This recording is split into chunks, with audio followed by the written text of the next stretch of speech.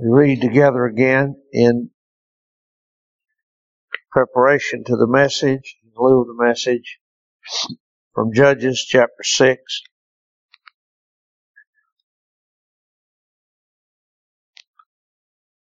And we take up the story of Gideon's experience with the Lord at verse 14.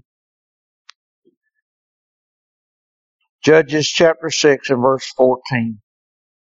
And the Lord looked upon him and said, Go in this thy might, and thou shalt save Israel from the hand of the Midianites. Have not I sent thee? And he said unto him, O my Lord, wherewith shall I save Israel? Behold, my family is poor in Manasseh, and I'm the least in my father's house. And the Lord said unto him, Surely I will be with thee. Thou shalt smite the Midianites as one man. And he said unto him, If now I have found grace in thy sight, then show me a sign that thou talkest with me. Depart not hence, I pray thee, until I come unto thee, and bring forth my present, and set it before thee. And he said, I will tarry until thou come again. And Gideon went in and made ready a kid, unleavened cakes of an ephah of flour. The flesh he put in a basket, and he put the broth in a pot, and brought it out unto him under the oak, and presented it. And the angel said unto him, Take the flesh and the unleavened cakes, and lay them upon this rock, and pour out the broth. And he did so. And the angel of the Lord put forth the end of the staff that was in his hand, and touched the flesh and the unleavened cakes. And there rose up fire out of the rock, and consumed the flesh and the unleavened cakes. Then the angel of the Lord departed out of his sight. And when Gideon perceived that he was an angel of the Lord, Gideon said, Alas, O Lord God, for because I've seen an angel of the Lord face to face. And the Lord said unto him, Peace be unto thee. Fear not, thou shalt not die. Then Gideon built an altar there unto the Lord, and called it Jehovah Shalom. Unto this day it is yet in Ophrah of the Abizarites. Turn there in a moment for our message. Before we do, if you would stand with me again, please, and sing number 523.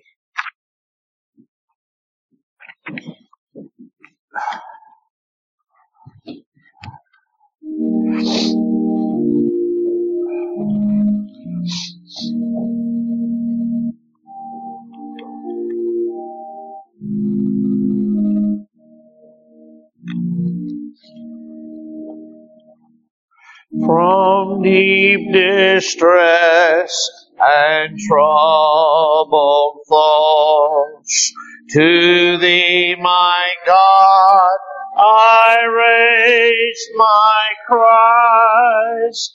If thou severely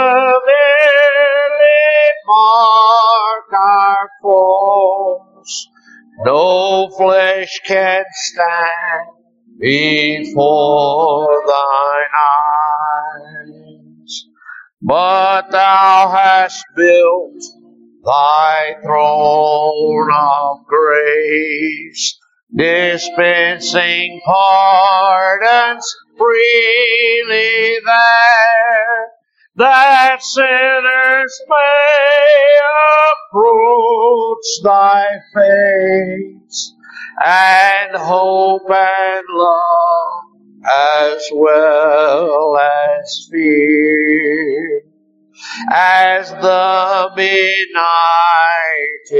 pilgrims wait and long and wish for breaking day, so waits my soul before thy gate. When will my God His face display?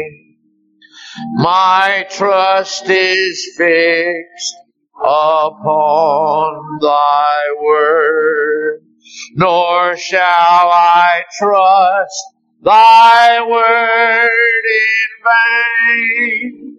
Let mourning souls address the Lord and find relief from all their pain. His love is great and large, His grace through the redemption of His Son. He turns our feet from sinful ways and pardons what our hands have done. Hallelujah. Thank you. Be seated.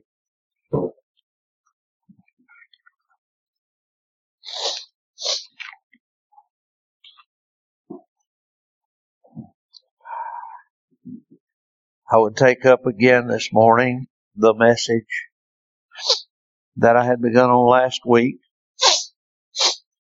I read this week two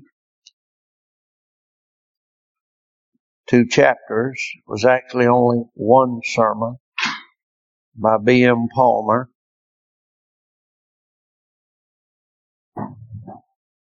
And at the end of the first, took him 2 weeks to deliver a message, which is very often the case for me. And I copied his words at the end of the first Sabbath day. B.M. Palmer, this was on June the 9th, 1872. At the conclusion of his message, he said, "The scheme of thought projected at the opening of this discourse proves too large for a single discussion, and so the remaining topics must be postponed until the next Sabbath." I was glad to read that. I was glad to know that I'm not the only one that has that problem. B.M. Palmer in 1872 said to his congregation, basically, "I will not be able to cover this today, but some of it will have to remain and be postponed until the next Sabbath." And so it has been with this message that I would seek to bring to you from these verses in verse 14, more or less from verse 14 through verse 22 and 24. On last week, I brought you only the first point in my outline. If you care for outlines and you like to outline, I sometimes am able to outline a text, a passage. And I gave you on last week only the first point of my outline. I brought to your attention that our God sympathizes with our ignorance. Or, a second title for the message, Will God Wait on Me?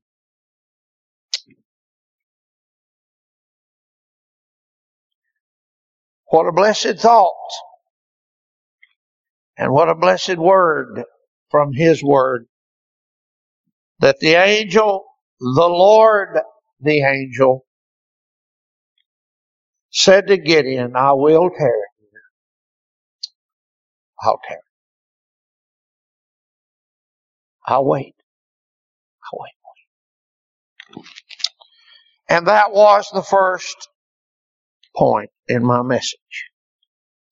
This morning we come to my second point that I think I mentioned to you last week in closing. I wanted us to see from this text, first we saw that he sympathizes with our ignorance. But now I want us to see that he supplies our illumination. Now don't forget, lest you misjudge Gideon or judge him too harshly, because of the fact that he requests signs, not only here, but we'll see it again. He is constantly requesting a sign from the Lord.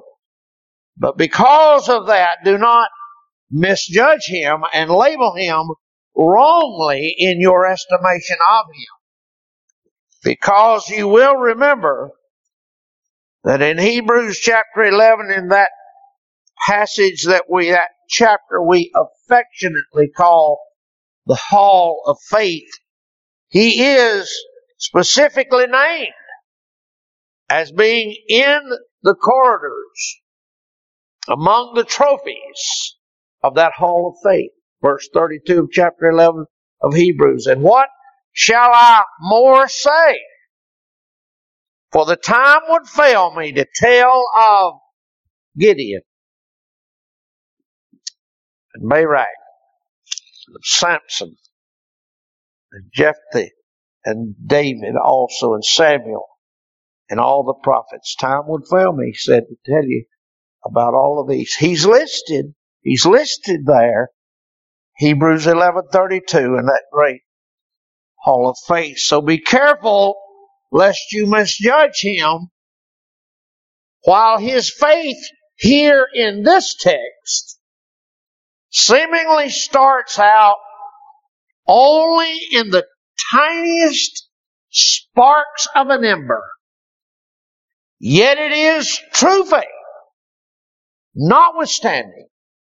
And God will blow on these embers yet until they burn into great flames, and will give him yet more illumination. Verse 21.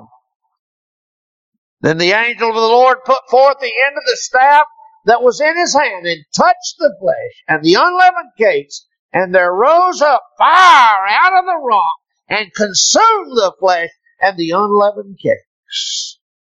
God will yet give him more illumination. As I said, his faith may have begun so frail, so weak, just little sparks, but God will blow on it. God will breathe on it, and yet bring it into a great flame.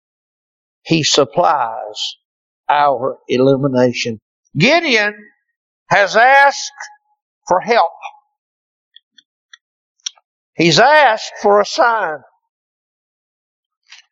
And I think I mentioned once before at least what exactly he had in mind, what exactly he thought was supposed to happen next. We're left only to imagine. But whatever it was, God, our God, will not leave him in his ignorance. He will not leave him. I don't know what Gideon thought was going to happen. I don't know if he had any thought about what was going to happen. But he asked for help. And God was ready to help him. Psalm 103 verse 11 tells us this. For as the heaven is high above the earth, so great is his mercy toward them that fear him. As far as the east is from the west, so far hath he removed our transgressions from us. Like as a father pitieth his children, so the Lord pitieth them that fear him. For he knoweth our frame. He remembered that we are dust.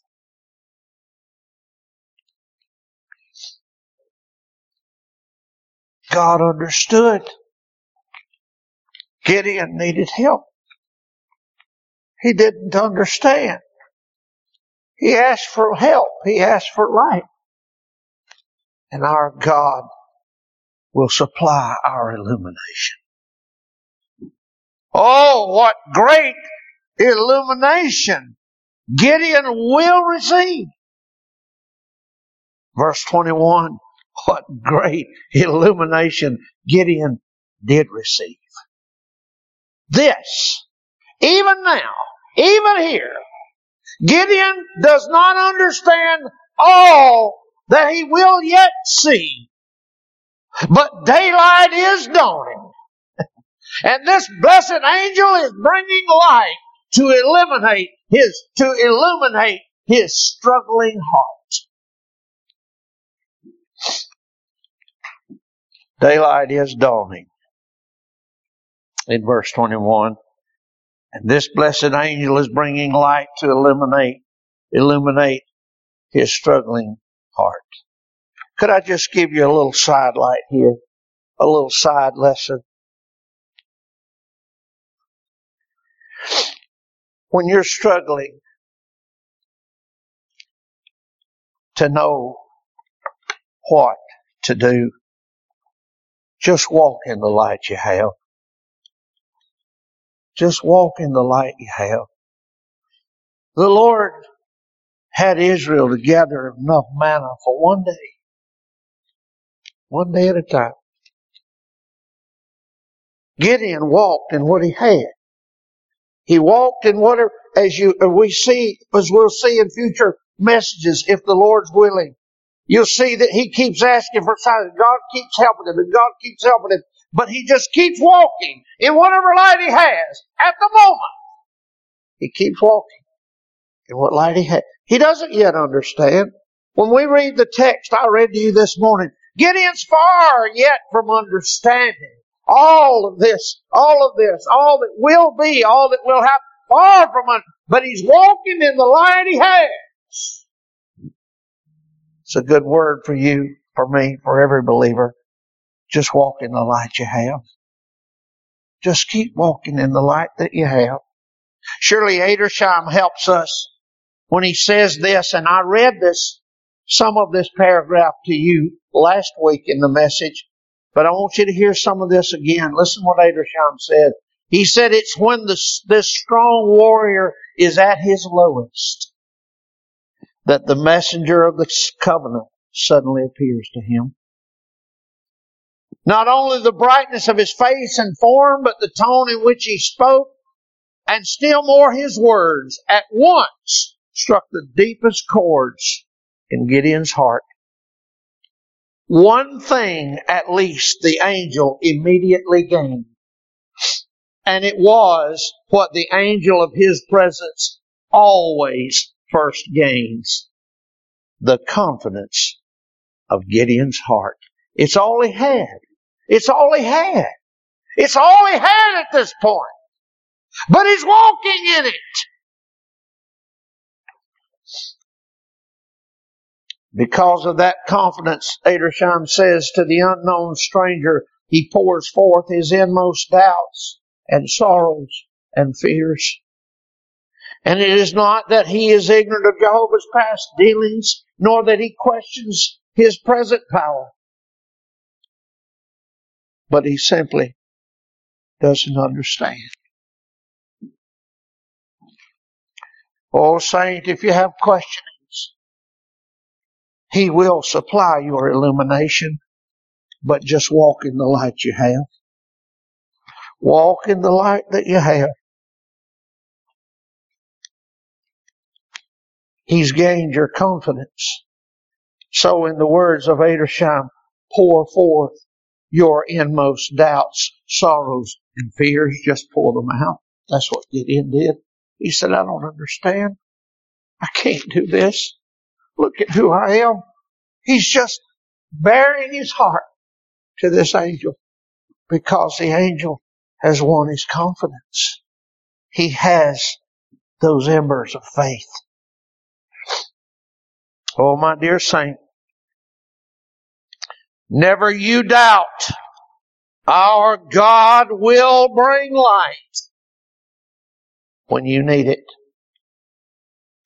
This is the message I continually send to our brother Maxine. So much frustration, so much anxiety, so much uncertainty, and I fully appreciate it. But here's the thing. God will send light when it's needed. Just walk in the light that you have. Stay stable, stay steady, keep walking. God will supply the light. But wait. Notice with me how this new, latest revelation came about. Notice how it was effected. Verse 19 and 20. Gideon went in and made ready a kid and unleavened cakes of an ephah of flour. The flesh he put in a basket, and he put the broth in a pot and brought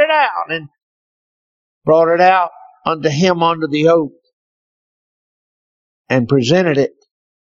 And the angel of God said unto him, Take the flesh and the unleavened cakes and lay them upon this rock and pour out the broth. And look at this. One little 4-word sentence in our English language. And he did so. You see how this further illumination that he's going to receive in the very next verse, the very next act, the very next scene, he's going to receive great illumination. But do you see how it came about? He did so. Boy, that'd be a great sermon title. Without yet any sign. Remember now, he hasn't yet received the sign. Without any sign. Without any full understanding of even what's happening here. Having yet many fears and doubts and misgivings and all the turmoil that's in his soul. Yet he did so. He did so.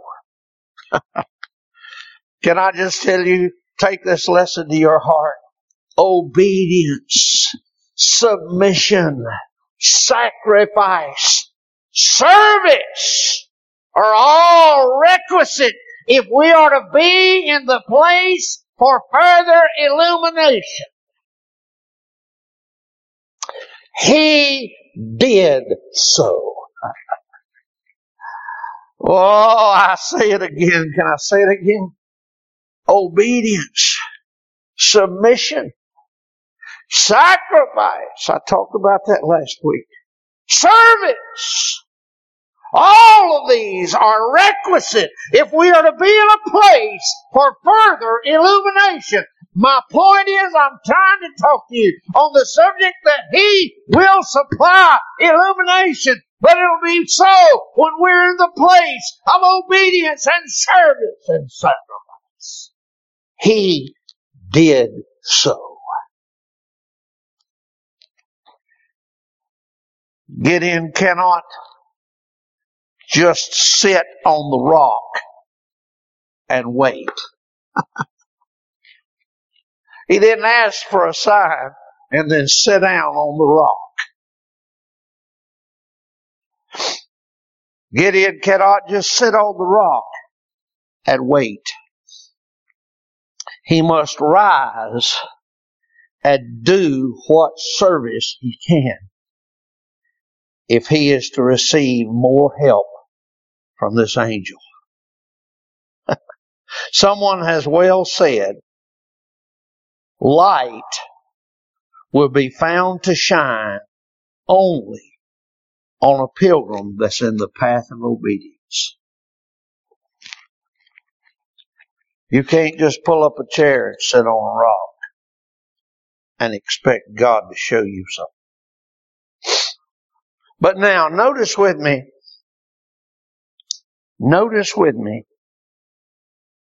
how does this new supply of illumination affect Gideon? Look at verse 22. And when Gideon perceived that he was an angel of the Lord, Gideon said, Alas, O Lord God, for because I have seen an angel of the Lord face to face. Notice how this new illumination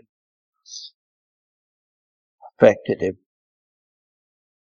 Gideon has just seen fire come out from a rock. Gideon has seen fire come out of a wet rock.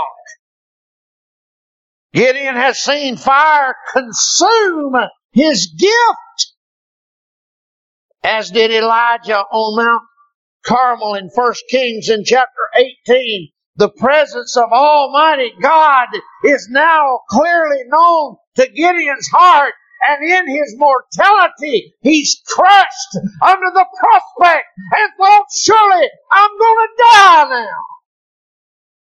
That's the effect of this new illumination. Matthew Henry said, ever since man has by sin exposed himself to God's wrath and curse, an express from heaven has been a terror to him, as he scarcely dares expect good tidings from there. At least in this world of sense, it is a very awful thing to have any sensible conversation with the world of saints to which we are so much strangers. Said another, the consciousness of sinful demerit fills the heart of every fallen man at the appearance of the holiness of God. Oh, His presence will leave the heart of the fallen mankind as though he were dead or going to die. Like Moses before him in Exodus chapter 20, you remember what happened. Moses, the people said to him in chapter 20 and verse 18, and all the people saw the thunderings and the lightnings and the noise of the trumpet and the mountain smoking. When the people saw it, they removed and stood afar off, and they said to Moses, Speak thou with us, and we will hear, but let not God speak with us, lest we die. Lest we die. Gideon said, Oh Lord God, I've seen the Lord. I must surely die now. I'm going to die. Well, listen to John. Listen to John as he testifies of this terrible experience. John chapter 1 and verse 12, and I turned to see the voice that spake to me, and being turned I saw 7 golden candlesticks, and in the midst of the 7 candlesticks, one like unto the Son of Man, clothed with a garment down to the foot, girt about the pap with a golden girdle. His head and his hairs were like white wool, as white as snow. His eyes were as a flame of fire. His feet like unto the fine brass, as if they burned in a furnace. And his voice as the sound of many waters. And he had in his right hand 7 stars, and out of his mouth went a sharp 2-edged sword. And his countenance was as the sun shineth in his strength. And when I saw him, I fell at his feet as dead. I fell at his feet as dead.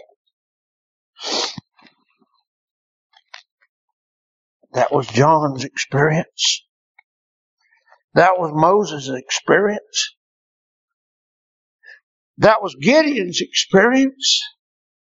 What happens when all this supply of illumination comes? He finds himself in the presence of God, and he thought he would surely die. Oh, God, help us today in 2022. God, help us to stand boldly against this bubblegum chewing, flip-flop wearing, campfire hugging, vulgar generation of crass carnality, in their God-dishonoring, crude familiarity with divine things. God deliver us from that crowd. I don't care if their doctrine is perfect. I don't care if they ascribe to every right and righteous confession God ever let men write. I don't care who they are, this bubblegum chewing, flip-flop, crash crowd. We need to distance ourselves from them. God, when He comes in His illumination, will have this effect on men. The very ground becomes hallowed and sacred, and men fall down in His presence. Oh, listen to me. If you ever have a visitation, if you ever have an illumination from this God of Gideon, you'll cry out as he did, "Oh Lord God, I must surely die. I must surely die."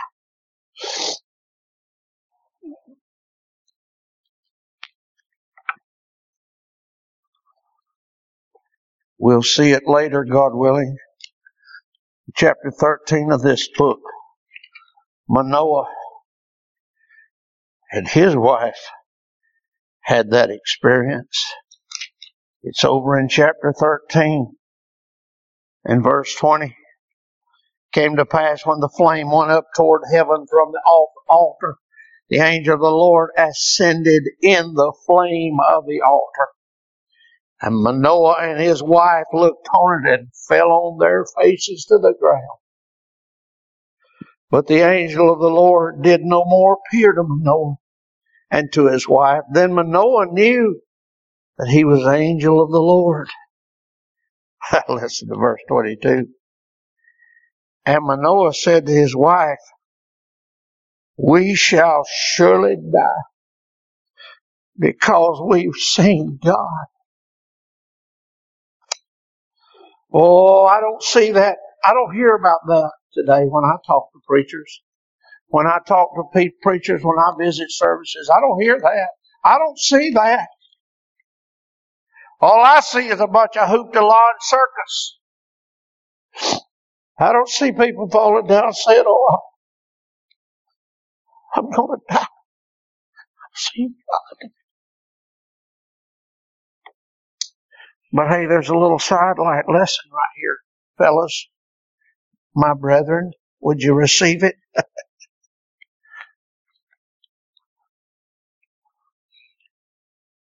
That good wife, she had a lot of wisdom. Be good for you to listen to her. Manoah said unto his wife, "We shall surely die." But his wife said, "If the Lord were pleased to kill us, He would not have received the burnt offering and the meat offering in our hands. Neither would He have showed us all these things, nor would He at that time have told us much of these things." Oh, she's a good, godly wife. She's whispering in his ear, "Hey, we're not going to die.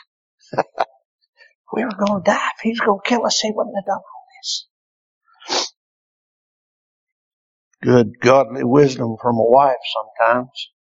Do us well to hear it. God help me. The wisdom of a godly wife. Well, Manoah experienced it. Moses experienced it. Manoah experienced it. Moses experienced it. John experienced it there on the Isle of Patmos. Jacob experienced it. I won't read it. Genesis 32 and verse 30. Jacob had the same experience. Genesis 32 and verse 30. Oh, listen.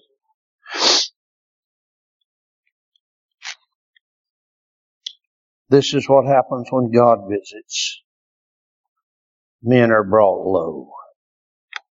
Low. And the nearer God draws, the lower they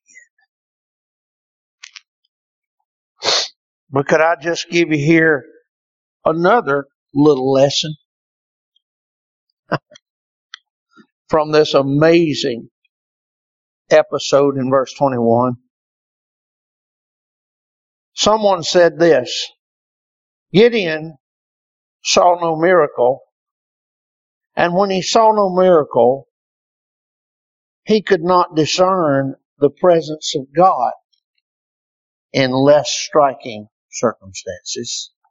Before verse 21, he's talking with God and he can't understand, he can't get it in his head.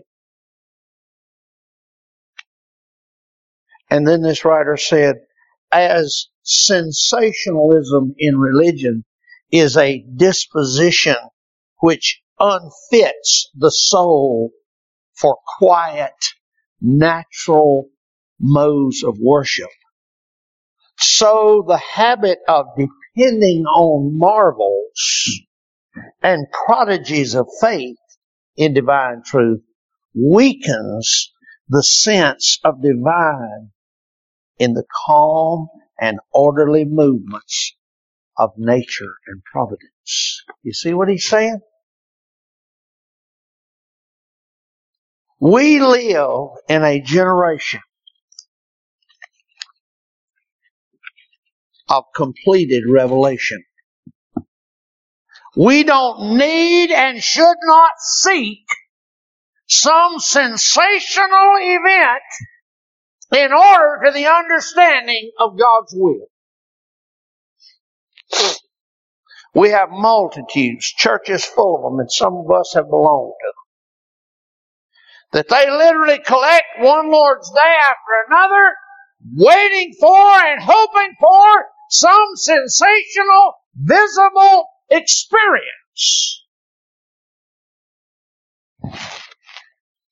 Gideon was talking with God, but he had no perception of it until the miracle. But the days of such demonstrations are over, and we ought not be seeking the sensational. Amen. So then Gideon asked for a sign, and he received it. But now, on the heels of that answer, he is in the crisis of his life. Do you hear me? Say that, wait a minute, what? That's not how it's supposed to work. I said to you, Gideon has asked for a sign. In verse 21, he has received it, and now he's in the crisis of his life. Indeed, he is sure now that his life is ended. Oh, be careful, saint, what you ask the Lord for. Be careful what you ask the Lord for. Somebody said it this way: as soon as one question was answered, he had a question about, was this the Lord speaking to him or was it not? He needed to understand the commission.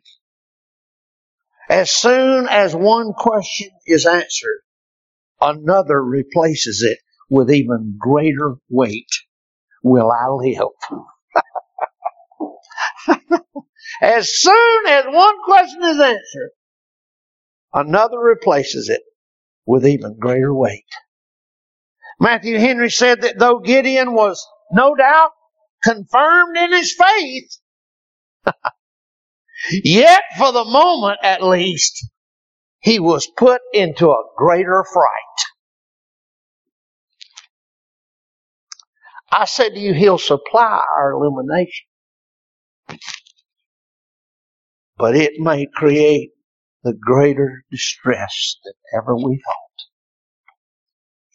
Oh, how frail are these vessels, as Gideon well learned. How fragile are these vessels when God pours out His unmediated presence. The shepherds in Luke chapter 2 and verse 9, you'll remember, were sore afraid. The soldiers in the garden in John 18:5 and 6 fell backward. Oh, blessed Gideon. Blessed Gideon. The Lord supplies your illumination, brother. But oh, how poorly are you framed to receive it. Poor Sarah laughed, Gideon, in Genesis 18 verse 12. Poor Sarah laughed in unbelief, but Gideon thought he was going to die.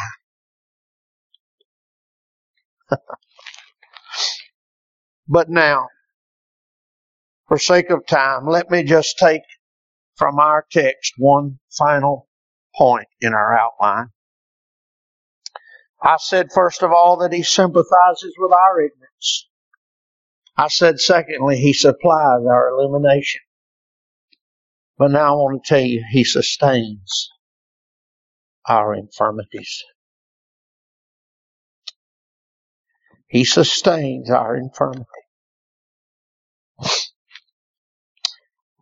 Verse 21, then the angel of the Lord put forth the end of the staff that was in his hand and touched the flesh and the unleavened cakes.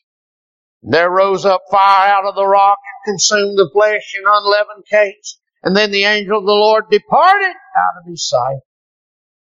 When Gideon perceived that he was an angel of the Lord, Gideon said, alas, O Lord God, for because I've seen an angel of the Lord face to face. Listen now. Listen to verse 23. And the Lord said unto him, wait a minute. I thought he departed. He did. But he's speaking. Verse 23. The Lord said unto him, peace. Peace be unto thee. Fear not. Thou shalt not die. Can I say to you, he sustains us in our infirmity. Somebody said the terror which overcame the strong man is now allayed. Christ gives a deeper tranquility. He fills the breath with the sense of spiritual reconciliation and the peace of God that passeth all understanding. And this is felt in the trial hours of life and in the agony of dying. It steadies and evens the spirit amidst the most afflicting circumstances. In conversion, the fear of the sinner under conviction is often intense. But who can tell the rapture when peace is found?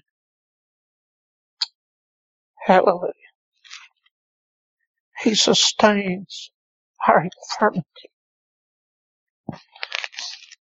Bishop Hall said, the angel that departed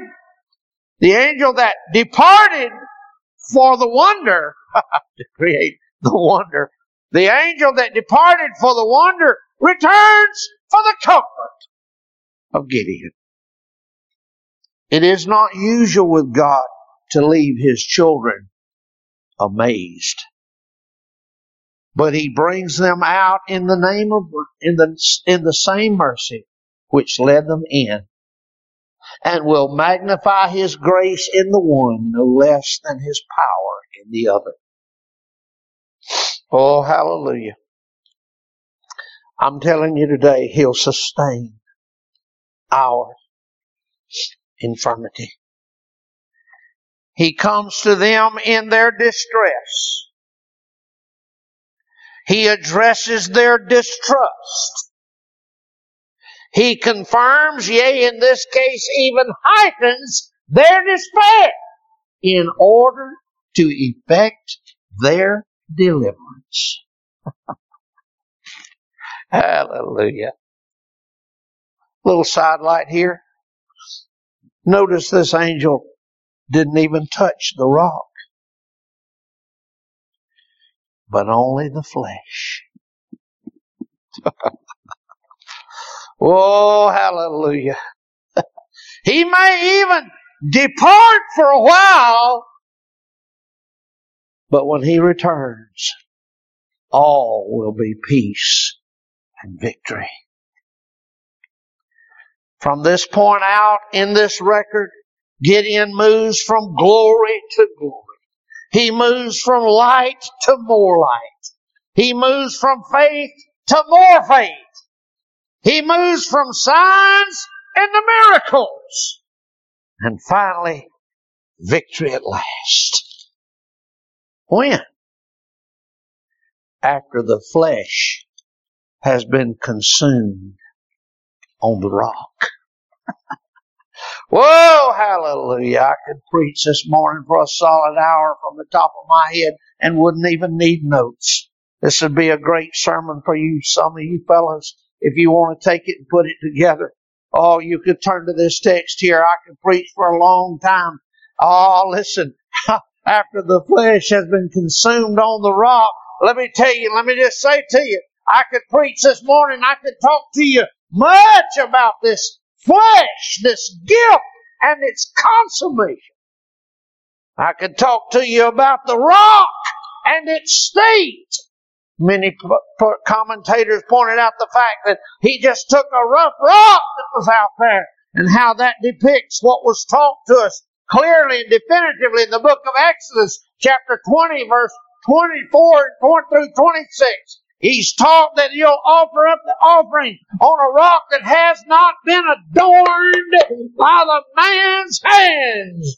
God brought the rock, and men are not to adorn it with their own hands. And so it was with Gideon, Exodus 20, verse 24 through 26. I'm telling you, I could talk about the flesh that's on being consumed. I could talk about this unadorned rock. Hallelujah. I could talk to you about the rod, the staff that was wielded in the skillful hands of the angel. I could talk to you about the degree of victory that's been promised to him now. He said, you'll destroy all the Midianites as if they were just one man. Oh, what a degree of victory. Oh, there's a lot of gospel truth here. A lot of gospel truth here. In this angel, in this rock, in this flesh, and this victory. Oh, hallelujah. All of that, and much more. But if I were to preach on all of that, all I would be saying is what I've already said to you. In simple words, He sustains our infirmity. Hallelujah. He sustains our infirmity. Bless His holy name. So then what's to become of this glorious, unfathomable display of our God? In His display of His unveiled glory and demonstration of His power, what is to become of it all? Well, just this. Gideon would have it to be remembered. Verse 24. Gideon built an altar there unto the Lord and called it Jehovah Shalom. Gideon established a permanent marker to the work of God in his heart. And what does the inscription say on the marker? This covenant God is peace. The sun arose, if I may summarize for you, basically in one sentence, this whole scene, this chapter up to this verse. The sun arose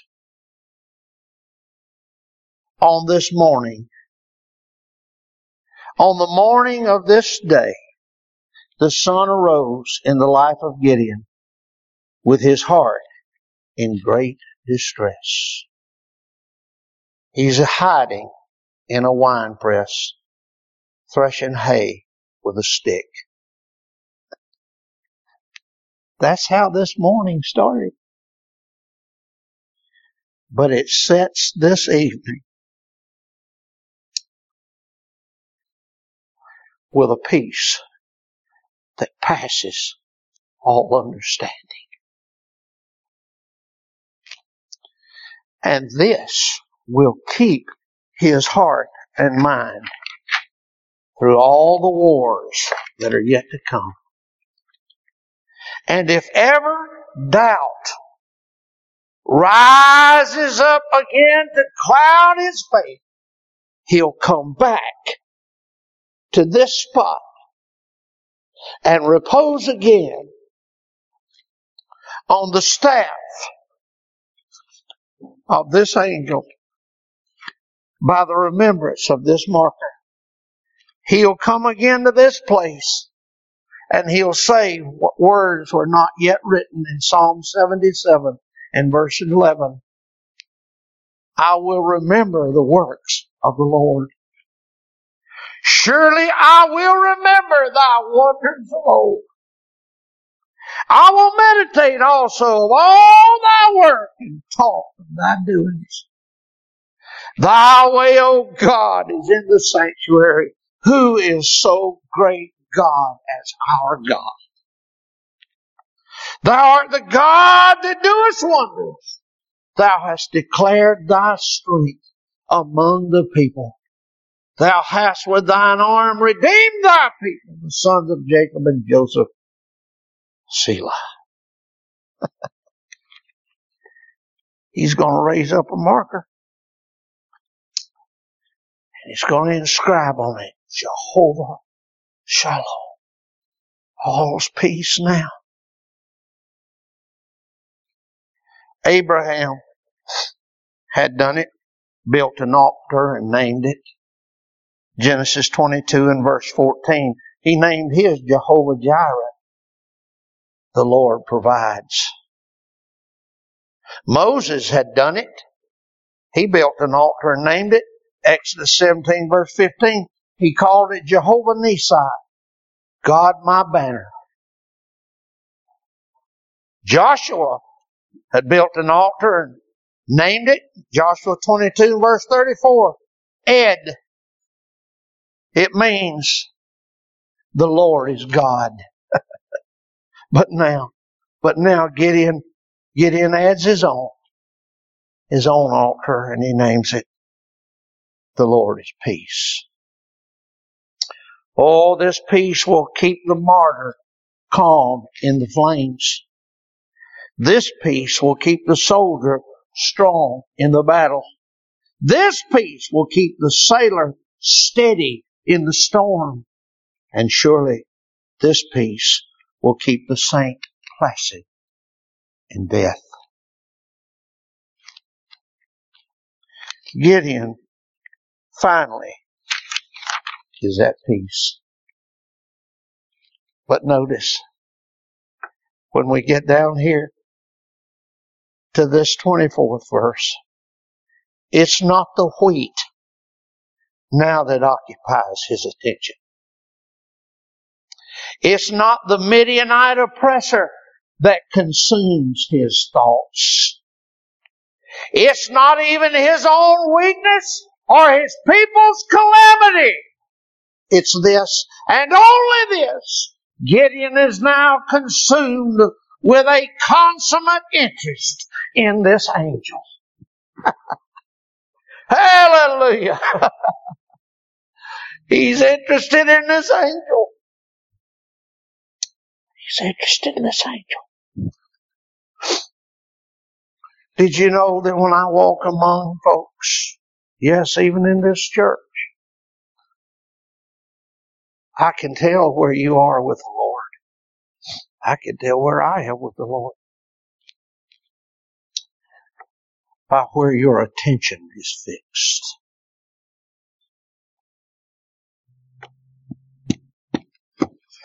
Gideon got up that morning with a lot of things on his heart. But now they're all gone. Out of sight. Fixated on one thing. This angel. How interested are you in this angel? How much time do you spend with this angel? When you're out and about, how many recognize that you've been with this angel? Acts 4 and verse 13. I wonder this morning, just a simple question, a heart-searching question. How consumed are you with this angel? That really tells it all. That's one of the things I'm not bragging on men or flesh. I'm bragging on the grace of God. That's one of the reasons I'm always so blessed when I get around people like Brother Oliver. Used to be that way with dear old Brother Paul Cornett. They just couldn't talk without talking about this angel. What he meant to them. Gideon's fixated now on this angel. Jehovah Shalom. All's at peace now. He's come.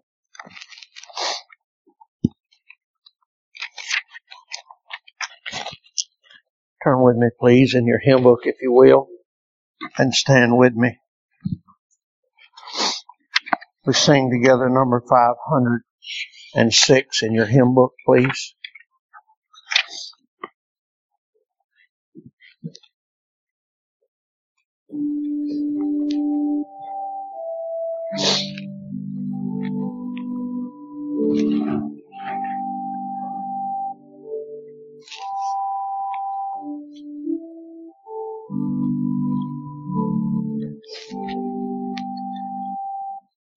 Faith is the brightest evidence of things beyond our sight. It pierces through the veil of sense and dwells in heavenly light.